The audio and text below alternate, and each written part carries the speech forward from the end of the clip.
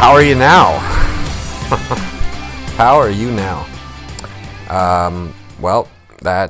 Once again, what do we expect, right?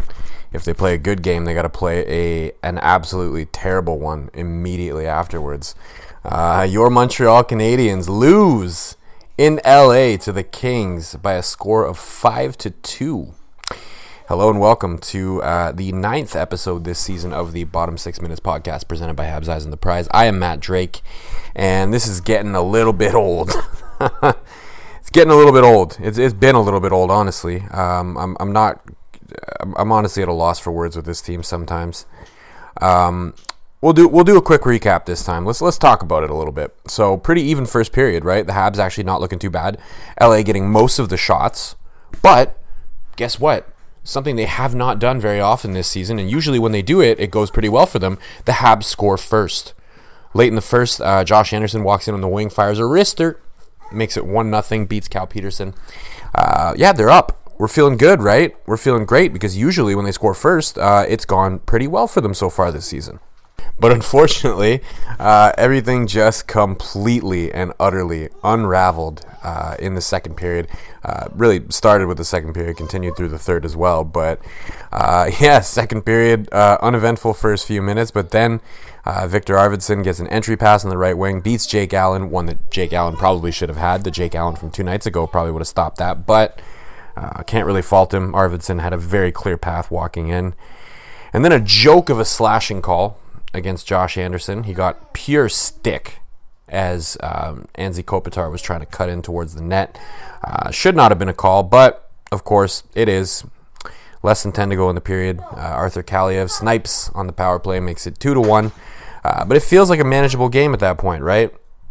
Even though the Kings had very much dominated that second period, it felt manageable. It's like, if they come out really strong in the third period, maybe they can make a case for themselves in this game. But they did not do that at all. Christian Dvorak takes a tripping call less than 30 seconds into the period. Rasmus Kupari scores to make it 3-1. And then Alex Iafallo scored to make it 4-1. And then Alex Iafallo scored again to make it 5-1. And the Kings were just dominant in the third period. The Habs had no answer.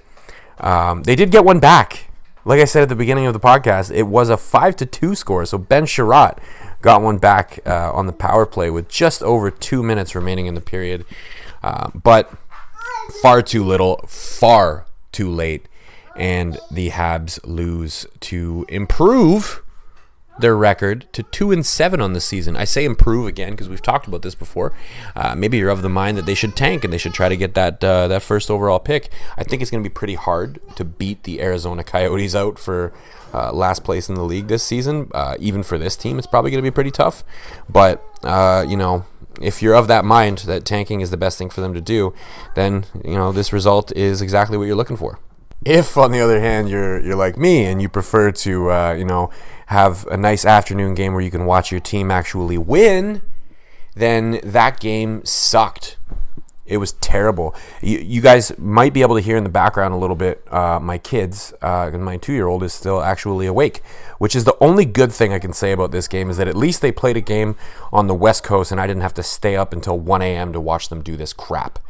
That's the best thing I can say about this game is that I'm going to get to go to sleep at a normal hour. Now, I don't want to get into another rant about firing somebody. I've made my opinion known on that, right? Clearly, I do think they should start with the general manager, and frankly, I think the big part of that is that he committed to a coaching staff based on a magical playoff run. That's not something that they can replicate, clearly, not with the team that he's put together anyways. But again, I don't want to get on a rant about firing people. What I will say, though, is I've never seen in my 31 years of life a team that is just that incapable of mounting any kind of a comeback in a game. They always say a 2-goal lead is the worst lead in hockey, but against this Montreal Canadiens team, a 2-goal lead is a backbreaker. They're done. They give up. They show no fight. They have absolutely no heart in them to battle back when they get down. When they get down, take the game against the Sharks, right? Habs get out to a lead against the Sharks. They're up 3-0, and the Sharks are shelling them, trying to get back into that game. Jake Allen held the fort for Montreal, and that's why they were able to pull off the win in that particular game. But look at the way it went, right? The Sharks came alive when they went down, and they were trying as hard as they possibly could to get some opportunities. And you can hear Wyatt over here saying, no, no, no, no, no, right, buddy? Yeah. Do you want to say something about the game? You got nothing to say? You want to tell people what you think about the Montreal Canadiens? Now, he's just kind of standing there staring at me, so apparently he's mic shy. If you put the mic on him, then he doesn't want to talk, but if he's standing farther away, then he's got no problem talking up a storm. But he's 2. So he's 2, but he probably has more heart in him than this Montreal Canadiens team. Honestly.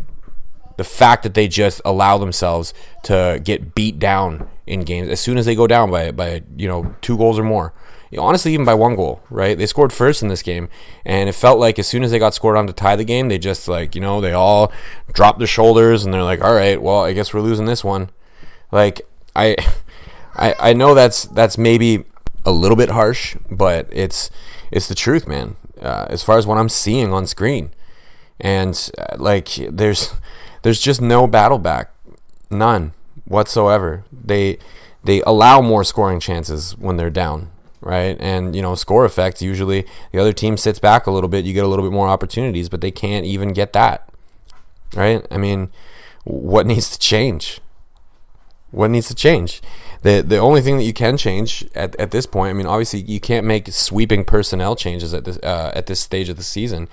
I honestly think that you got to start with the GM, because there's no way he's going to fire a coach that he just extended for 3 years, right? There's no way. But it also seems like Jeff Molson has no interest in getting rid of his general manager either. So we're just stuck with what we got, and we're just going to sit here and watch this team for 82 games this season either win big or get smoked every single time, because that's what they've done, right? We got a 6-1 win and a 4-0 win, and all the other games they've gotten smoked, except for, I guess, the first game against the Leafs. They didn't get completely smoked. So what, you got something to say now? Why don't you show everybody how you say fire truck? Fire truck. Yeah. No, don't touch my computer, all right? Don't hit it with a spoon either. Thank you. But I appreciate you, though. But yeah, they got to change something, because clearly what they've got going right now is absolutely not working. And if their plan was, we're just going to wait until Carey Price gets back and he's going to somehow save this season, that's not going to work either, because Carey Price can't score goals, right? If you're going to get shelled with 5 goals, let's say Carey Price is in net for that game, right? Or alternatively, let's just say the same Jake Allen from 2 nights ago that shut out the San Jose Sharks. Let's say he's in there, right? And he stops virtually everything, right? You got to think that the Kings are getting at least 1. So what? We go to overtime 1-1. All the scoring chances are going LA's way anyways. I mean, are they really going to win that game in overtime? Maybe. But the thing is, this team needs more than just amazing goaltending in order for them to actually win games, right? They need to actually be able to score, which clearly they can only do in spurts, right? It's virtually impossible for them to get more than 1 goal per game. And when they do, they obviously, they get 4 or 6. But I don't know, man. Clearly, they got to make a change, and I don't think the organization is actually willing to make that change. So we might be stuck watching this, and maybe, just maybe, all of you who are of that mind that I spoke of earlier about tanking, you might get your wish. And the problem there is getting Shane Wright. It's going to be tough, because the Arizona Coyotes look like they are going to be extremely tough to oust from that final last spot in the league. And of course, the highest opportunity at the draft lottery. I did promise that I would do a silver lining every single game. Real tough game to find a silver lining, but I'm going to say Ben Chiarot. He played pretty well, and he's had a bit of a rough go at the start of this season. So it's nice to see him have a better game. He was looking dangerous. He was trying to get involved offensively, jumping up in the rush and creating some chances for the Montreal Canadiens. So if he can keep doing that, who knows? Maybe he could be a catalyst to some better games ahead. But I think they need a lot more than that. So it is a silver lining, but it's just that, a silver lining, not something that's necessarily going to help this team turn it around. Yeah, that's it for today. I'm going to stop now before I get back on another rant about firing people that nobody really wants to hear. But I'm telling you this now. I might get back on one of those rants soon. Who knows? We are running just shy of 11 minutes, actually. So, c'est une soirée pas mal typique pour les employés de soutien. Maybe a little bit more than they might expect. We are on Spotify, Megaphone, Apple, Google Play. I am on Twitter at DrakeMT. Drop me a follow. I would appreciate it very much. Thank you, everybody, for listening. If you watch that game and then you're listening to this afterwards, I really appreciate you, because I know reliving that game is not something that you needed to do, but you did.